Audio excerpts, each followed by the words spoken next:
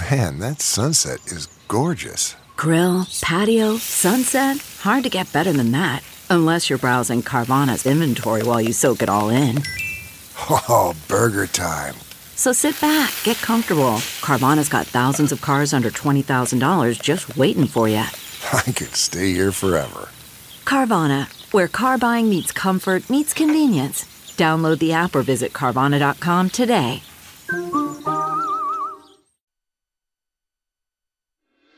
Thank you for turning to 10 from NBC 10 News and the American Democracy Project at Rhode Island College.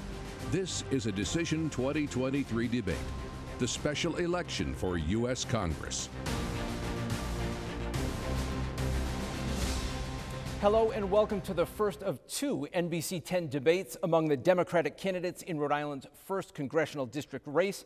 We're here at Sappensley Hall on the campus of Rhode Island College. It's the special election to replace Congressman David Cicilline representing Rhode Island in Washington. I'm Brian Crandall. I'll be your moderator for this debate. There are 11 Democratic candidates who are on the ballot and still in the race. With a group that large, we decided to split the candidates into two debates. The rest of the candidates will be debating at this same time tomorrow here on NBC 10. The primary is Tuesday. So here on the stage are 6 of the candidates today. We're going to start with technology professional Stephanie Beauty, State Representative Stephen Casey, State Senator Sandra Cano, former State Representative Aaron Regenberg, State Senator Ana Quezada, and retired investment consultant Alan Waters. Thank you for joining us. The ground rules are basically we're going to ask each of the candidates questions. You'll have 45 seconds to give an initial response, and then we'll open it up.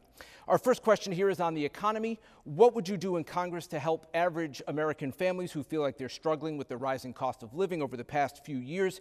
Interest rates are the highest in 2 decades. Do you think the current path of raising interest rates is the way to go? Or do you think everything goes okay right now? What would you do to help the average Rhode Islander? We'll go in order and start with you, Ms. Beauty.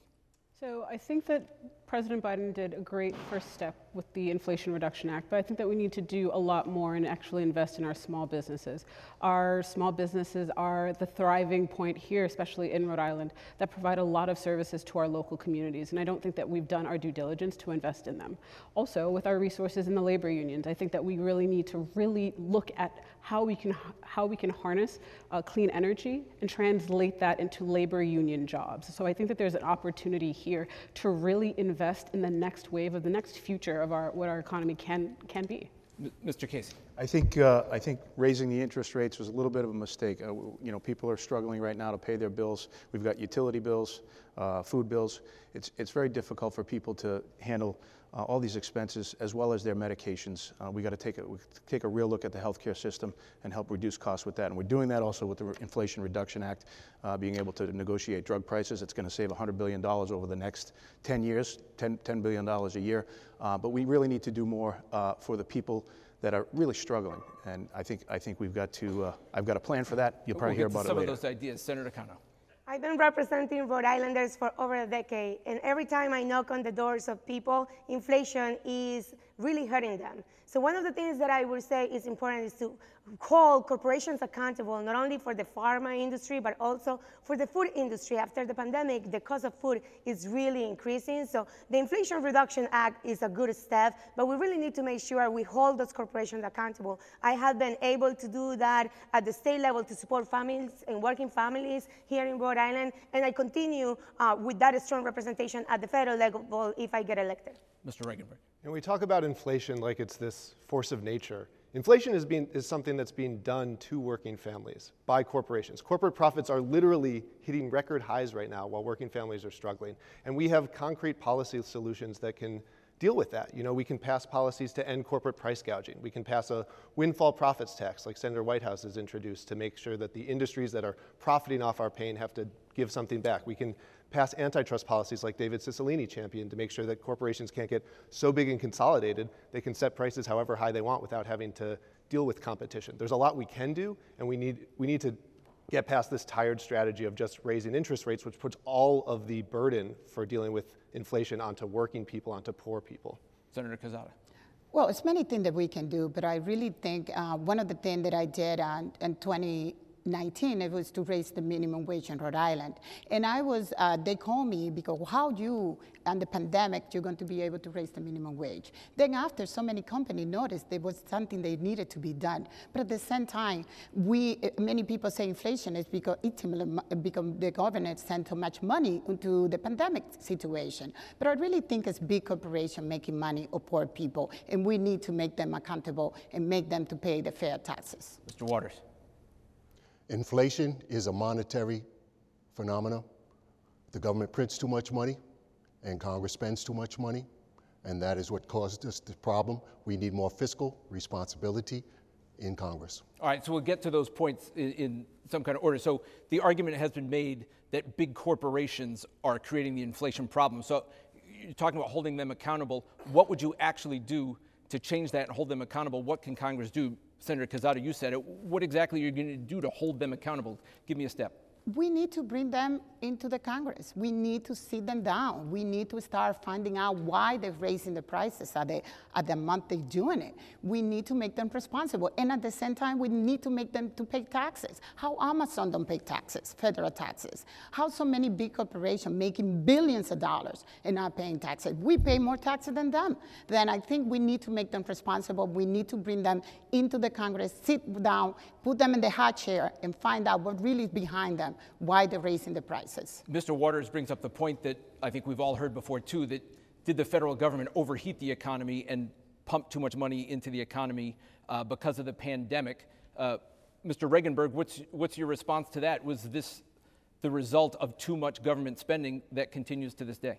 Well, there's been a lot of economic research and analysis at this point, and we know pretty definitively that the inflation that we've been seeing is not a cause of aggregate demand. It is a cause of corporate profits. This is as many of my colleagues have said, this is a corporate greed issue. There have been reporters in CEO board calls where they've recorded people saying, this is an excuse for us to raise costs and then not lower them. So I think that we need to be pursuing concrete policies. Price controls for vital goods like prescription drugs. We need to end the policy of allowing a pharmaceutical company to take a drug that our taxpayer dollars largely helped develop and then slap an exclusive license on it, raise the cost 6,000%. So is that the answer, Ms. Beauty? Price controls, the government has tried to do it on some drugs, but is that a broader strategy that you tell corporations you can't charge over a certain amount of money for a certain product? Can you do that with gas? So I think that it's a combination of things. So it's not just one issue. One, to be globally competitive. People are trying to compete with our neighbors across the seas and trying to make sure that our market is just as competitive. So we want to put that there, especially when you want to trade and do commerce. Another piece is, in fact, the inflation is printing more money. My daughter, I have her watch this cartoon show, and it talks about economics, and we call it the inflation monster. The more money that you print, it actually devalues your dollars. You see a lot of African countries are starting to switch over from using the US dollar to actually trying to use Russian dollars and even Chinese dollars. And so what we are doing is not necessarily the best practice. And I do think we need to be fiscally responsible with the way that we're spending. We're spending way too much money on military. We need to be able to redirect our resources to be actually more profitable in the sense that it benefits the small man, that we can actually create more jobs in those sectors. Senator Cano. So accountability with price gouging is the first thing that we need to do. When we look at budgets, we need to be responsible at looking where we're spending that money and how we're holding those corporations But again, accountable. how do you do it? How would you hold them accountable? So you need to make sure that you bring it in. Like right now, we have corporations charging for medicines here in pharma, like 3 times more of Americans are getting paid here in America than what they paid outside the United States. Why? Because we don't have regulations that hold them accountable to that. President Biden just started yesterday or 2 days ago with the 10 medicines that would help the most Americans, but we still need to do more. Like I mentioned, my dad pays $25,000 a month for Revlimid for cancer. That is unacceptable for any American. And if it wasn't for the generosity of other people, we're not saving lives. We're putting lives at risk. So the administration has started with drug prices. Do you move it somewhere else? Representative Casey. Yes, I think we need to come back to being a superpower with manufacturing. We've pushed all our manufacturing to China. Businesses are going out of state. We need to reshore We need to reshore manufacturing. We need to reshore jobs here in the United States. That's the most important thing. That's going to take a while, though, correct? Everything's going to take a while. Same thing with climate reduction. Everybody thinks this is going to happen overnight. We really got to take a stand, start to do things right now. Let me go back to Mr. Waters, because you opened the can of worms with the too much government spending. What do you say to most of the other candidates on the stage who say, no, this isn't government spending, this is big corporations who are taking advantage of a situation here to gouge? In 2007 and 2008, the government practiced what is called quantitative easing, where they were buying bonds and pumping cash into the economy. But they didn't stop it after our economy got bad. By the way, the Barack Obama administration helped save this nation at that time. Going forward, they were continuing to buy bonds well into a strong economy, and then, of course, we just have bad policy. We need a balanced budget amendment to the Constitution. All right, let me just ask, does anybody think that the federal government can cut taxes right now? Mr. Waters, do you think we can cut taxes? Yes, when you cut taxes, you cut expenses, and there's plenty of fat in the budget to cut. Senator Quezada, would you tell Rhode Islanders, do you think you can go to Washington and cut taxes? Cut taxes to low-income people, yes, but raise taxes to people who are making a lot of money in corporations. Part of the question, too. Do you raise taxes on people, again, the rich, which has been defined as more than $400,000 in income, Mr. Regenberg? I mean, absolutely. We need to rebalance our tax system. We have an unjust tax system. Under Donald Trump, we cut taxes for millionaires and billionaires even further, and the biggest corporations, as Senator Quezada said. When I was in the State House, every year I introduced legislation to raise taxes on the wealthiest earners, to close the carried interest loophole. There are concrete solutions to these problems, and some of these solutions would allow us to cut taxes on the folks who really need it. Senator Cano, would you tell Rhode Islanders you think you can go to Washington and cut taxes at least for certain people, and would you raise them on wealthier Americans? I think we need to have a fair share of people paying taxes depending on their level of income. So to what my colleagues have said here, I agree. I think that the wealthiest Americans are paying the less taxes, and we need to make sure we have a fair tax break for all Americans and more for working families. Representative Casey. Cutting taxes across the board, equally for everybody, I think that's a great deal. When you're talking about raising taxes for people who have higher income, you're taking advantage of literally all the small businesses in our state. These are pass-through entities. They run the taxes for all their employees through their businesses. So we're going to be affecting those people. You know, you talk about everybody thinks they're the high earners. These are the people that are keeping the lights on. They're paying our people. That's 99% of Rhode Island's economy is small business. Ms. Beauty, would you try to cut taxes for certain Americans and raise them on others? So folks who are living on fixed income, people who are receiving Social Security and Medicaid, who have paid off their homes, their taxes should not be raised. I mean, it's astronomical, and it's unfair that they're being taxed out of their homes that they've paid for. So that I can make as a commitment. As far as it comes to taxing the wealthy, I know that we like to say it as talking points, and then that's cute, but to be quite honest, if we're not really responsible with the way that we're spending our money, we're just going to continue to say we're going to continue to raise money on the rich and not really address what the root cause is. But also, there was a mention about prescription drugs being an issue. Prescription drugs have been high. That's not the reason of inflation. It's always been high. It's the fact that we have not had legislation come into play, and we're using these as talking points to prey on the poor. So we need to change that. We're going to move on to the next question. In this campaign, both race and gender have been brought up as issues. There's been criticism, especially from certain candidates and their supporters, particularly of Mr. Regenberg for getting in the race in the first place. There's kind of this commentary out there essentially that he's an entitled white man who is getting in the way of particularly a woman of color in this race, becoming a congressperson. Ms. Beauty, you posted on social media the other day after Senator Bernie Sanders came in to support Mr. Regenberg in front of a billboard that said he did not, Mr. Sanders did not endorse a person of color in the race, and that you supported that message. So should race and gender be an issue in this race? And if so, why is that important? We'll start with you, Senator Cano, because I think it's some of your supporters who've made that point. So I do believe representation matters. And most of us share the same values in this stage. But one thing that we need to do is make sure that we recognize that there is candidates here that have come from a very working family that really understand the struggles of Congressional District 1 residents.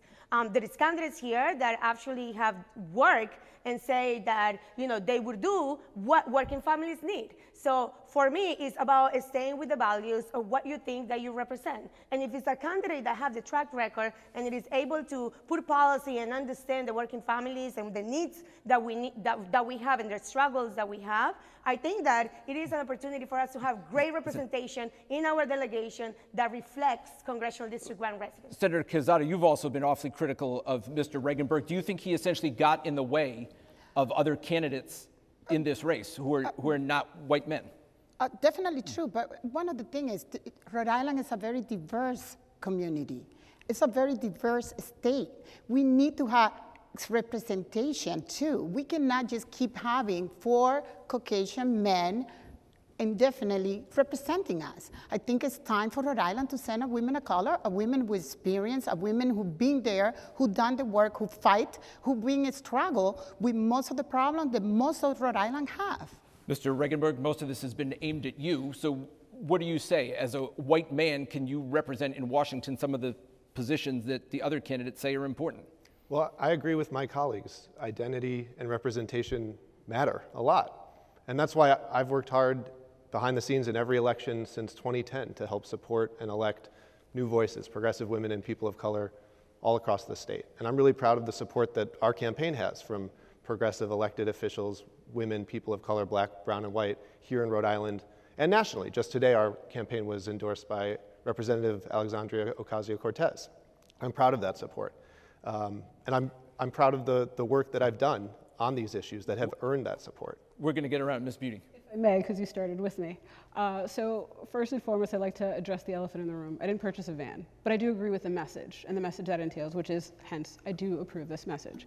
The concern that I have here is that Mr. Regenberg has had a series of patterns, and patterns for folks who've been running for office, in which case he leverages the plight of black and brown communities for his own selfish benefit. He uses the struggles and plights of the poor and working class to then say that, look at how I've helped you, now you get to work for me. Instead of what he has actually posted on his, what he did post on his Twitter is that there were many qualified candidates here, right? And instead, if I may, I didn't interrupt you while you were speaking, let's not be rude. So if I may, he did acknowledge himself before entering into the race that there were many other qualified candidates here. Okay. However, Mr. Regenberg has a symptom. It's a symptom similar to what Donald Trump has, where he believes, as an educated white man, that he is the only person here that can defend the working class, although he has not come from a working class I'll stop background. you there, but I'm going to get to the other candidates, and we'll come back to you, Mr. Regenberg. Don't worry. I think I need to respond to that. I'll let you respond. Let me get, other people have not had their say in their first round. I'll get back to you. Don't worry. Mr. Representative Casey, do you believe, as a white man, that the race issue has been overplayed in this campaign? I would like to say that I've never played the race issue on everybody. I believe that this is a race for United States Congress. We need to put the most qualified person to represent Rhode Island, no matter what race, creed, color, into the office. That's the most important thing. Mr. Waters, we'll give you the final word on this first round, and then we're going to come back and follow up on that. What do you think about these issues? You're a more conservative candidate in the race. But I am a black male. I've always been black. I've been raised black. I never left black and had to come back. But as an American, he has an equal right to be here and to represent himself, and whatever campaign that he runs, if he wins, he wins. I do not necessarily agree with his ideology, but I do believe he has as much right regardless of the color of his skin. All right, we'll go back to Mr. Regenberg, because most of this was lobbed at you. That was some pretty harsh criticism from Ms. Beauty, basically. Go ahead. So I haven't had some of the experiences that some other folks in this race have had. That's true. But the work that I've done, the values that I bring to politics, have been informed by my experiences, my family. My father was killed before I was born. My sister and I were raised by a single working mom. When I came to the General Assembly and said we need to pass paid sick days, it's because I understood from personal experience how hard it is for a single mom to make that choice. Do you send your kid to school sick, or do you lose a day's pay? You know, my grandfather was a refugee from the Holocaust. Most of his family members were murdered. When I talk about how we need to defend our democracy, it's because my family understands what can happen when we lose our democracy. So do you reject this kind of savior complex kind of argument that you swoop in and tell people you're helping them?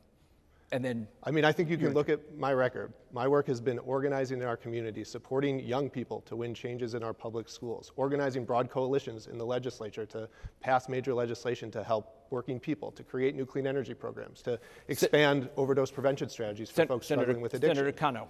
So, Brian, this is, in fact, what I disagree with.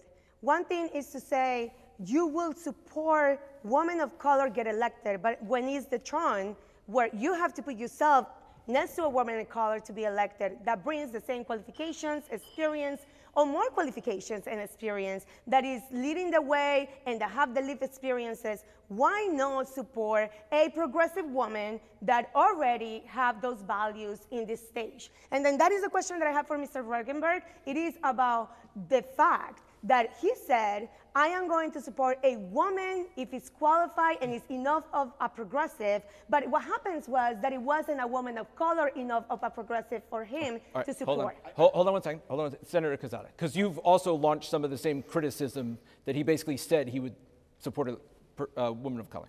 Well, he just said that, and I've been very vocal about it. But one of the things that I wanted to say is, Rhode Island cannot allow Washington to buy a seat for somebody. And that's what happened. Washington is the one making the decision who represents Rhode Island. I believe Rhode Island need to elect somebody from Rhode Island who's going to bring Rhode Island to Washington, not Washington to Rhode Island. Okay, Mr. And Reagan, that's why Mr. I don't Reagan, represent. quickly again. This work that we're talking about, it's work that I've done when it wasn't politically convenient, when it was politically risky. I remember when I was working to support someone who I think is one of our best state legislators now, Rep. Leonella Felix. She was taking on an anti-choice, anti-minimum wage, entrenched career politician. And I remember the hurt of her team when she saw a mailer from that anti-choice, anti-worker politician with none other than Senator Cano right there stumping against a progressive woman of color who'd been endorsed by Planned Parenthood and other progressive groups. Can I finish? Our work, the other representative. The work that I've been doing. That for talking points. I am a representative of the people of Rhode Island that have the most experience here from every level of government, from the school committee to the city council to the state senate, and doing all the track record, and we already have done the work. And then what you said in your tweet when you enter into this race is that you will support a progressive woman. And what you meant really was my two colleagues, Megan Coleman and Dawn Oyer, that were the progressive women. I've been doing this work for many years when it was and when it wasn't politically convenient, and I don't think that's something that everyone on this stage can say. Representative Casey to get the last word on this. You had a long time, Ms. Beauty, to launch the criticism. I don't know why we're talking about Mr. Regenberg's poor choices. Okay, this is about an election for Congress. We're not talking about the issues. We're not talking about hunger. We're not talking about homelessness. We got to address all these issues. I think this is crazy. Well, okay, let's follow up kind of along the issue, because you said you need a person with the experience. In the last few years, has enough been done to address civil rights, equality, especially following the murder of George Floyd? And what's your position on that? Do you think more needs to be done? What would you be done? What would you do if you go to Washington? We'll start with Senator Quezada. Well, I think I'm vocal about civil rights since I've been in the Senate. Most of my legislation is about civil rights. I was the Leo Board sponsor with Representative Williams. Then nobody in here, some people, even my colleague, voted in favor of Senator Ruggiero Bill of Rights when it wasn't the right one. And, to be honest to you, because I'm not a yes person, I don't follow the little chip. That's why you don't see the Senate behind me. You see them behind her. But the thing is, we need to work and make more comments about how we, United States, work when we're talking about the Leo Board. Mr. Waters, what do you think? Do you think the federal government needs to do more to address equality and civil rights? The federal government has come a long way. To honor our Constitution has come a long way. But in 1963, when Reverend Dr. Martin Luther King said his famous speech, "I Have a Dream," I was 7 years old. And at that time, and what the changes that this country has made, we still can improve, but what my ancestors, my near ancestors went through, we don't go through today. This is a wonderful country, best nation in the world. Ms. Beauty, what do you think? Would you do more in Washington? What would you do? Absolutely. I think we need to pass legislation so that way we can codify affirmative action. I'm also thinking about LGBTQ plus communities. We really need to do our due diligence because that is also under attack. We need to make sure that businesses have diversity, equity, and inclusion as part of their hiring practice. I want to see at least at minimum 20%. If you are looking to be considered a company that we need to do business with, then you need to be actually representing folks, because what's going to happen are folks are going to be laid off. They're going to start to, create new barriers and blockers to prevent folks from being able to lead in the best opportunities. Representative Casey. I agree with Stephanie. I think diversity, equity, inclusion is very important. We've come a long way, but we are all equal under the Constitution. And I think look at the panel and look at the rest of the candidates. We're all here to try and represent the state of Rhode Island. We can all do that. I think equality, equity, diversity. Diversity, equity, inclusion, extremely important. We need to continue with that. Senator Cano. So affirmative action is extremely important, and it also comes with policies that actually bring the rest of Americans to understand that cultural competency trainings needs to happen across our institutions. I have already done that as a state legislator. I think that bringing that type of legislation to the federal level is going to help us a lot, because that is how we take our unconscious bias out of our system and serve everyone and look at everyone as equal. So it is important that we do have the person that has the most experience sent to Washington, D.C., and also that represents the values of Rhode Islanders. Mr. Regenberg. Of course, we need to do more on so many issues, including police accountability and reform. I do want to compliment Senator Quesada for her legislation to repeal Libor. There are things we can do at the state level, and of course there's things we need to do at the national level. I think one of the scariest issues that we're dealing with is a Supreme Court that seems hell-bent on rolling back as many rights as they can for communities of color, for immigrants, for LGBTQ plus communities. And so part of this work, in addition to the things my colleagues have said, I think, is taking the fight to the Supreme Court. We need to reform that corrupt institution. A couple of follow-up questions along this topic. So the Supreme Court, as you mentioned, struck down affirmative action in college admissions, right or wrong? Wrong.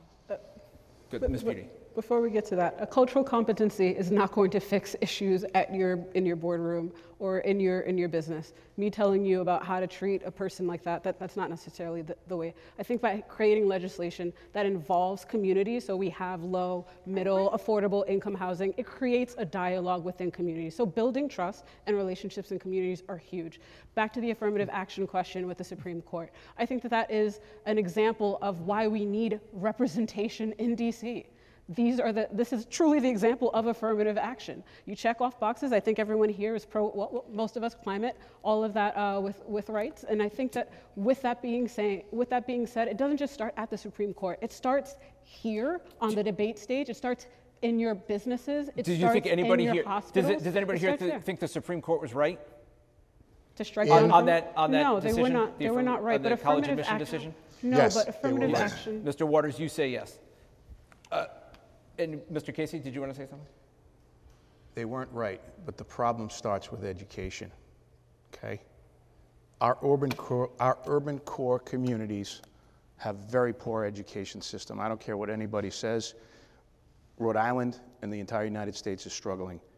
Would anybody here support cutting police department funding, and some people call it defunding the police, to move more funding toward mental health or other support systems? Mr. Waters, would you support cutting police department funding? No, in the neighborhood. Senator Quezada. No. We'll make this quick before we have to go to a break. I want to make police responsible for their behavior, but I don't think we should cut the police budget. Mr. Regenberg. I agree with Senator Quesada. I don't think we need to choose. We do need to invest in mental health. We do need to invest in education. We do need to invest in housing. And those things will improve safety in our communities, but we don't need to do that at the expense of law enforcement. We don't need to cut the budgets of our police departments. In fact, in the city council, I supported both community relationship with our community policing and also mental health support, and investments in education are extremely important. And I'm the only one that have passed legislation for mental health support in the state. Representative Casey, you're a firefighter? Yes, sir. So would you support Absolutely not. Do not cut Do not cut police funding in any way. We do need to increase mental health. I don't care how we do it. We need to increase mental health spending. Ms. Beauty, real quick. I have a lot of great friends who are police officers, Cranston Police Department, Coventry, Bristol. I mean, I can go on with the relationships that I've had. I think that the investment and supporting of our police so that way they can be successful at their jobs is really important. And also making sure that there's community engagement. Relationship is huge. I'm going to stop you there. We're going to take a quick break. We'll be right back with this NBC 10 debate in Rhode Island's 1st Congressional District among the Democrats.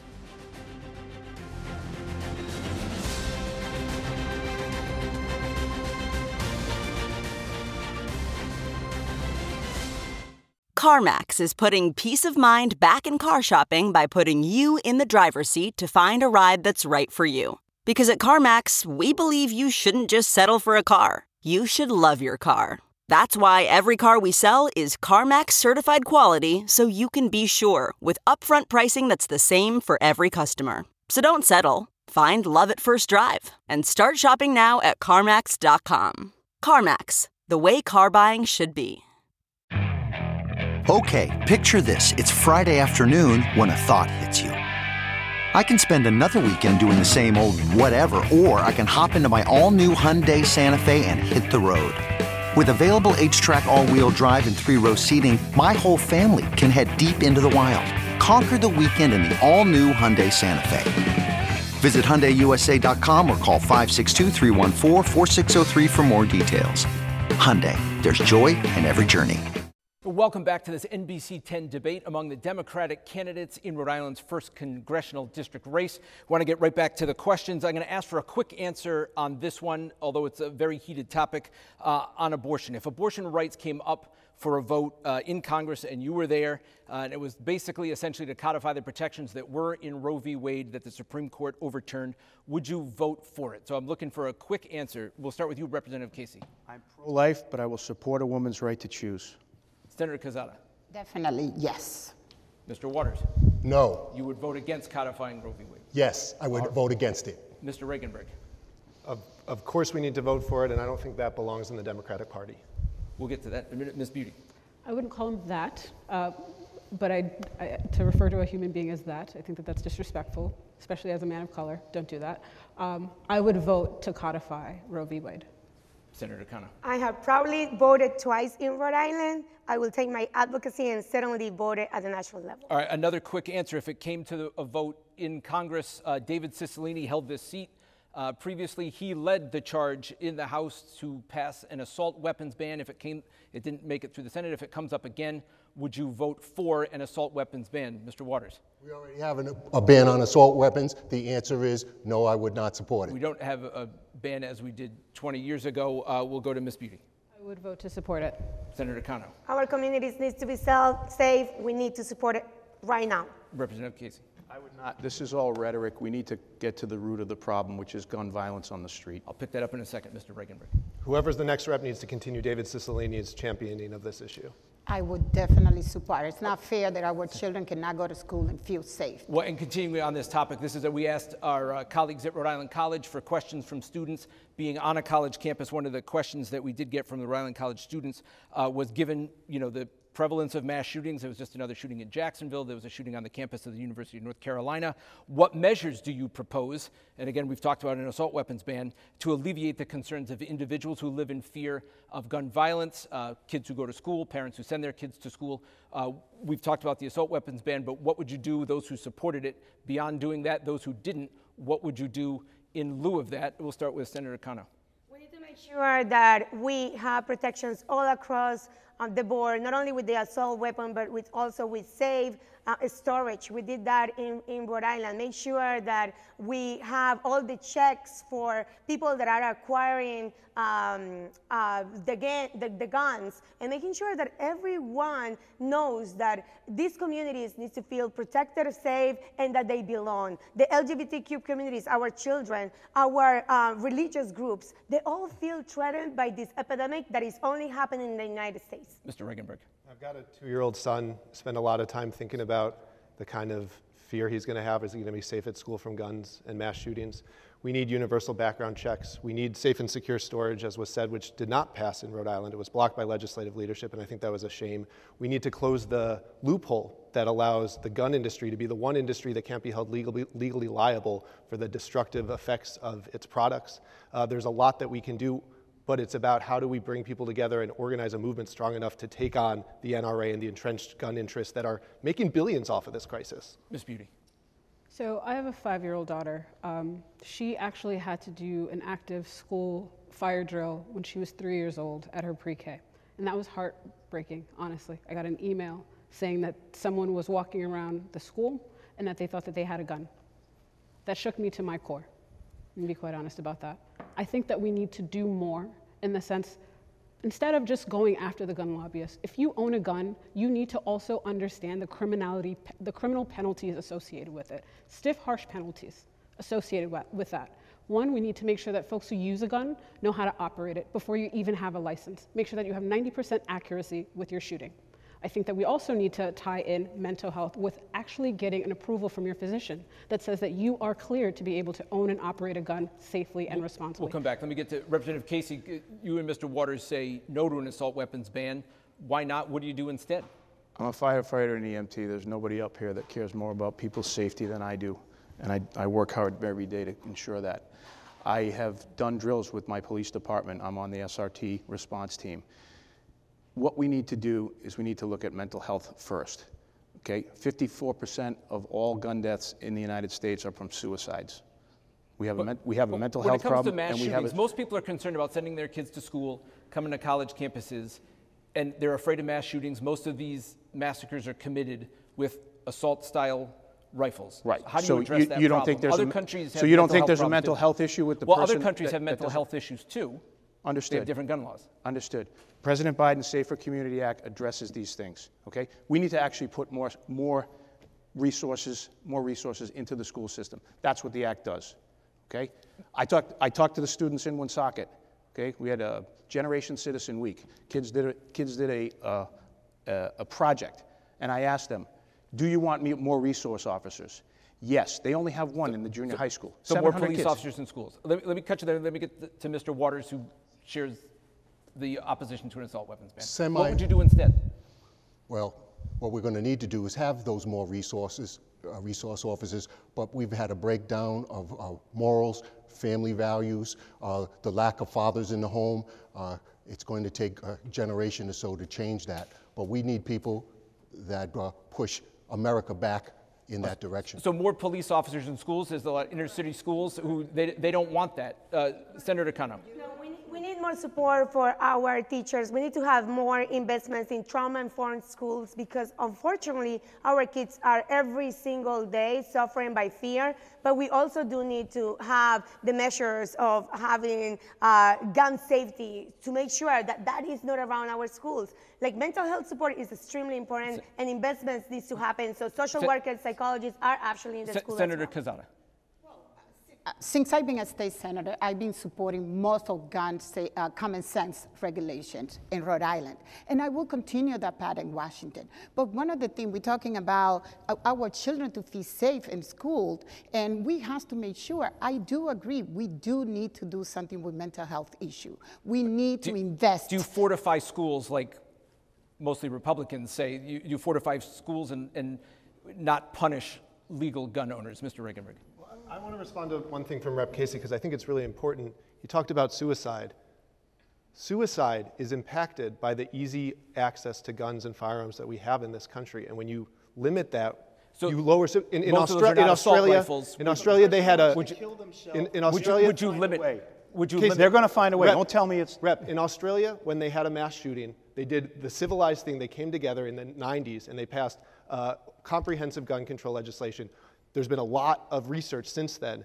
Suicide by firearm went down by 54% after that legislation passed. These issues are connected and you can't separate them. Right, but did the suicide rate go down? Representative Casey. We need to control lobbies in Washington from the guns people, because those are the problems. They're giving so much money to all this legislation, to all the congressmen, and that's one of the things why we don't see gun control. Is it the NRA that's just driving the bus here? I don't think it's the NRA that's driving the bus. Yes. One in three Americans is a gun owner, okay?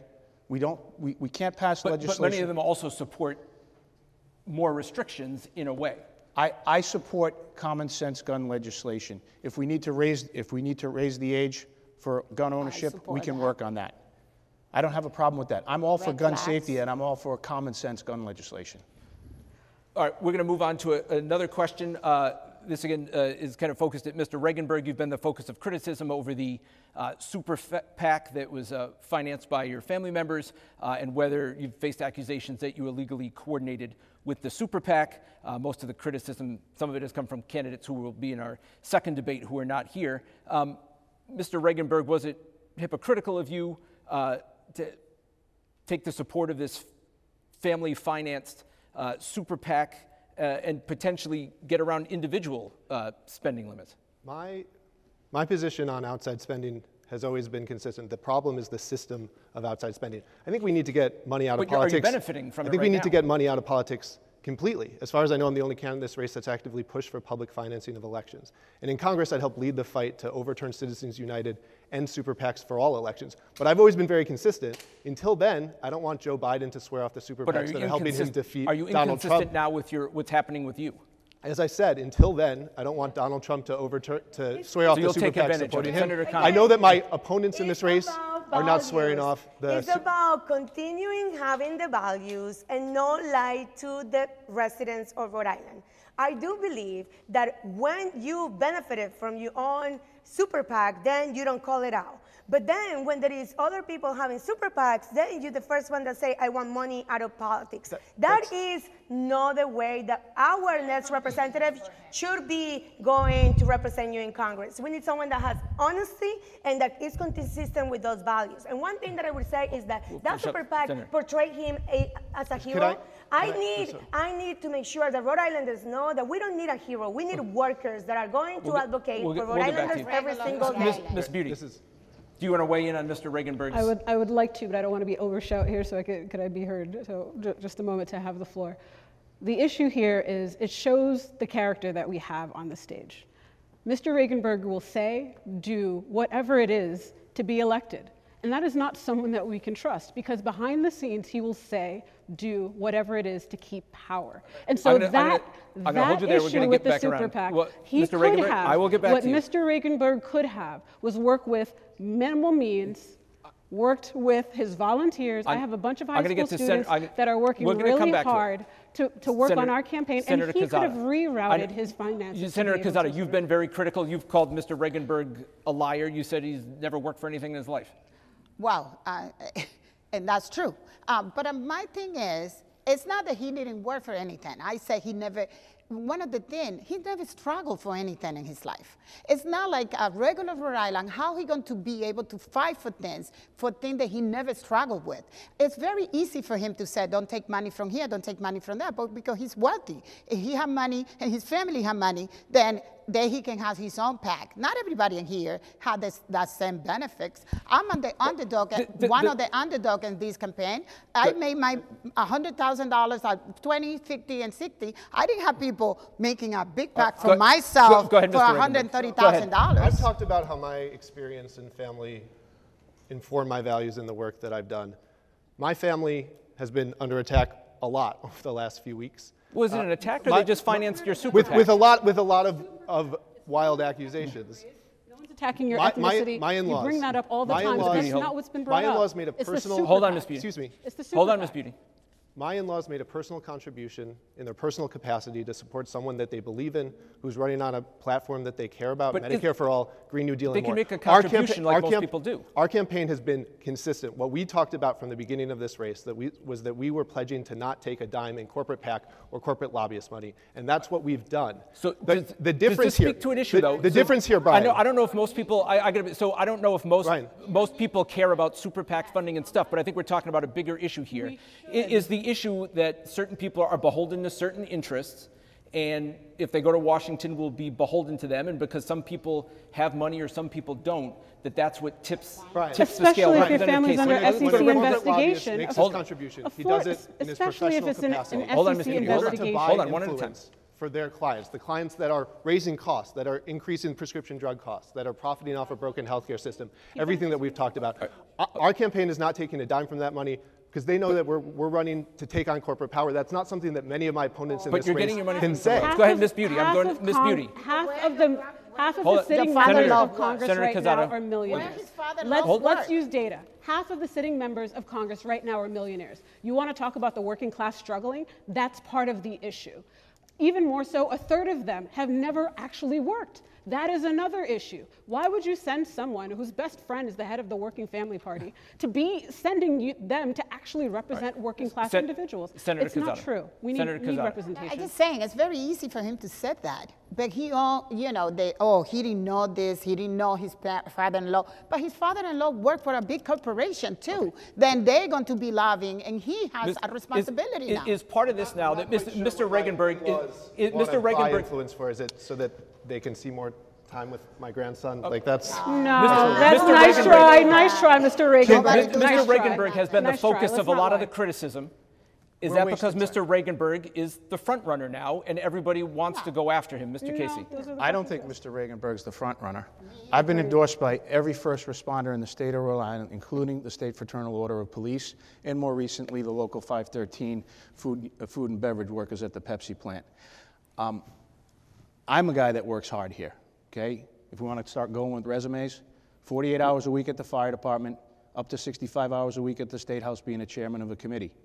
And I have my own personal business that I run. So, at least I can spell W-2. Right. Senator Cano, is the criticism being lobbed at Mr. Regenberg because now everybody in the race is chasing him? No, I do believe that building coalitions is really how you show that Rhode Islanders are behind you. I have the honor to have around 70 elected officials for every level of government with different ideologies supporting my campaign, and they are the ones that really represent the communities in Congressional District 1. When we talk about being the front runner, we have to talk about the borders of Rhode Island, and that is what we're going to see what happened on Tuesday. And I would say that I'm very proud to say not only teachers unions, the public teachers and the nurses have backed my campaign, but also the Rhode Islanders themselves. We're going to finish this topic with Mr. Waters. I support the reversal of Citizens United, even if we have to go to a convention of states to do so. And as far as Mr. Regenberg is concerned, as long as he is following the law, lucky him. All right, I do want to get, because Mr. Regenberg said you don't really belong in this race, Mr. Waters. You basically ran as a Republican before. Mr. Casey, you're more conservative. But I'm not a Republican. I respect the Democratic Party. I'm a John Kennedy Democrat. What does it mean to you to be a progressive? There's been some criticism that progressives are taking the party too far left for mainstream America. We're going to try to keep this pretty quick. Ms. Beauty, what do you think about progressivism? It seems like most of the candidates are trying to espouse their progressive credentials in this race. Well, if I may, Brian, I must issue a correction. He didn't say Mr. Waters. He said that didn't belong here, and so that is a correction. Those were his words. You said that. Those were your words. Direct quote. You didn't say his position. You said that didn't belong here. Those were your words. Back to your question. I think folks are going to get distracted on progressive. I'm really focused on people. People are struggling. People in Jamestown, people in Woonsocket, people in Bristol, people in Providence. It's about people. And when we start to put labels on it, we start to lose the folks who are struggling. Representative Casey, are you concerned? I think you've called yourself an old school Democrat. Are you concerned that the party is going too far left for average Rhode Islanders? I believe that's the case, but it's not an issue with progressive politics. Listen, I support the things that the Progressive Party is talking about. We have to address climate change, but we can't do it stop dead now. We have to have a process to do all of these things. Everybody wants everything now. We got to figure out how to pay for it, what's the plan, how to make it happen right. We have infrastructure problems we need to address for climate change. Mr. Waters, you ran as a Republican just a year ago, so a lot of people, and your social media looks like that of a right-wing Republican. Well, what I am is, I'm a real liberal. And that means I believe in liberty, I believe in as less government in our lives to interfere. I believe in free enterprise, and I also believe in a strong government. That's a classical liberal. I can't speak for the left. It doesn't matter whether I'm a Republican or a Democrat. What it matters is my values and what I believe in. And I'm bringing the party back to where it was. Senator Quezada. This is not about progressive or not progressive. This is about working family and what people going through in Rhode Island. We need to fight for people who going for people who are homeless, people who are making the minimum wage, people who are on welfare, who cannot afford. Yesterday, I got a phone call from a lady who was on the street, and before I came to this forum, I was on the phone trying to find out housing for that lady because she was on the street with 2 children living in her car, plus other 10 women. That's the issue that it's about today. It's not about if you are Democrat or you are Republican or you are Mr. Regenberg, you talk about being a progressive and fighting for progressive policies and ideals. Is that too far to the left for most Rhode Islanders? I mean, progressive means that you're fighting for a fair economy and a government that works for everyone. And that is a reasonable position. I'm really proud to be running on a strong progressive platform, on Medicare for All, on a Green New Deal. I'm proud to have been endorsed by the Congressional Progressive Caucus, which David Cicilline helped to found, and leading progressive leaders like Jamie Raskin, who helped work with David to lead the impeachment of Donald Trump. There's a lot of talk about both sides. Let's be very clear. The MAGA wing of the Republican Party wants to overturn our elections and take away our fundamental rights. The progressive wing of the Democratic Party thinks that everyone should have health care, thinks that people who are working full-time shouldn't live in poverty, thinks that we should address the existential threat of our time, the climate crisis. Senator Cano. So your question was about our Democratic Party, and I do believe that in Rhode Island we do have a Big Ten, but we do need someone that is able to talk across all of our ideologies and bring us together. It's about unity, and it's about making sure that we make progress for all Rhode Islanders without leaving people behind. And that is why I'm so proud to have received endorsements from all the type of Democrats that we do have in Rhode Island, because it is about believing in someone that could get things done for all Rhode Islanders and all Congressional District 1 residents. And that includes the 19 municipalities in this district. We cannot leave people behind. We cannot leave the people behind. You know, that is important. Okay. We're getting close to the end of time. We're going to ask some quick questions here. President Biden tried to provide $20,000 of student debt relief. The Supreme Court stepped in. He's still trying other ways. We'll start with Mr. Waters. Should any amount of student loan debt be forgiven? Too many Rhode Islanders have worked and paid off their loans, so the answer is it would be unfair. So no. But perhaps we can adjust the interest, and perhaps we can make sure at least minimum they pay the principal back. Senator Cano, should any amount, is it $20,000? Should it be more than that? Do you think that, as to Mr. Waters' argument, and this has been brought up, that so many people have saved for college, they thought they were doing the right thing, and other people got into a lot of debt? What's your response? Do you think so? Right now, our young Americans are really struggling to make decisions financially in life because of their student debt.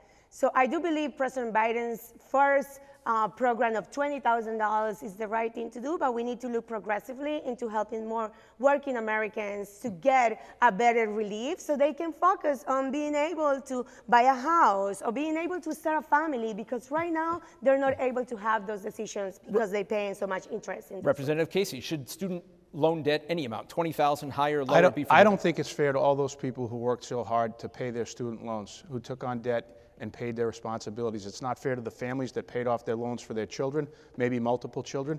I think what we need to do, we could do a reduction or a change on the interest rate, but we can't put that payment, we can't reduce it, pay it, and make it paid by the taxpayer. I'm not done yet. And here's the thing. Taking on debt is part of personal growth and financial responsibility. If we start this process with everybody, then we're just going to we're going down the rabbit hole. Senator Quezada. Well, I really believe we should be free college for public college, like CCRI, URI. All these colleges should be free. And we should take all those loans from those people, not for private college or private universities. I didn't get to answer the question. So when I graduated from college, I remember the banks needed to be bailed out, and they were irresponsible. my taxpayer dollars, my mom's taxpayer dollars. I mean, all of us had to bail out the banks. When it came down to the PPP loans, we bailed out and helped our corporations. I think that we need to be able to do the same for student loans. Mr. Regenberg, we'll go real quick and we'll wrap it up. So many Rhode Islanders are struggling under a mountain of debt, and these are people who have been paying every month, often life-altering amounts. And it's just getting, it's not even getting at the principal, it's just getting at the interest. We need to remove this burden, and we need to make public college. We're going to finish it there. We got to finish and go to closing. We got to go to closing statements real quick. Again, 30 seconds. We're going to start predetermined order. Representative Casey. I'm an Eagle Scout and a Freemason. This is something that only one U.S. president in history has achieved. I know that the Rhode Island people can trust me. In my 10 years in leadership at the State House, I've brought together business, industry, and union leaders to find compromise and common ground. That's why business is supporting me, and I've been endorsed by every first responder in the state of Rhode Island. As a 17-year firefighter, I put my life on the line every day to keep people safe. Ms. Beauty, go ahead. I'll guarantee that I'll keep people safe. Oh, are we not mic'd? You want to do it again? Go ahead, real quick. Who are we pointing at? Go ahead. Okay. My name is Stephanie Beauty, and I'm running for Congress. To be quite honest, I would have enjoyed to be a private citizen. However, if we look at the way that our state has been, small businesses have been struggling for over 20 years. Our education system has been behind. Our students have been failing. And so if we want things to stay the same, then electing the same politicians is what we're going to expect. Mr. Waters, but I'm asking for us to change the way that we do business. 67 years old, family man, father of 5. I bring wisdom. If you're looking for a traditional, mainstream, centrist Democrat, perhaps like the old days, I'm the perfect candidate for the district. Senator Cano, real quick. We need someone who will build coalition and debate the policy, not the person.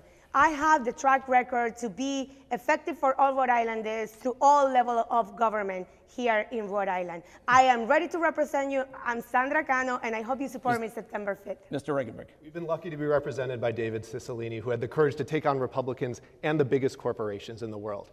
That's the kind of leadership that I'm running for Congress to continue. Because together we've been doing this work for years, passing paid sick days, raising wages, creating new clean energy programs, taking on big pharma and big oil. That's the work we need to continue in Washington. You said today who's the most progressive person on this stage. And I can say to you I'm the most progressive, not because I'm progressive in every issue, but I'm the one who went through many struggles in my life, and I know what working family going through. I will be fighting for Rhode Island to get new Green Deal. I want to thank all the candidates who joined us here on stage. Again, we have a second debate coming up at this same time tomorrow, and thanks for our partnership with the American Democracy Project. Voting is Tuesday in the primary.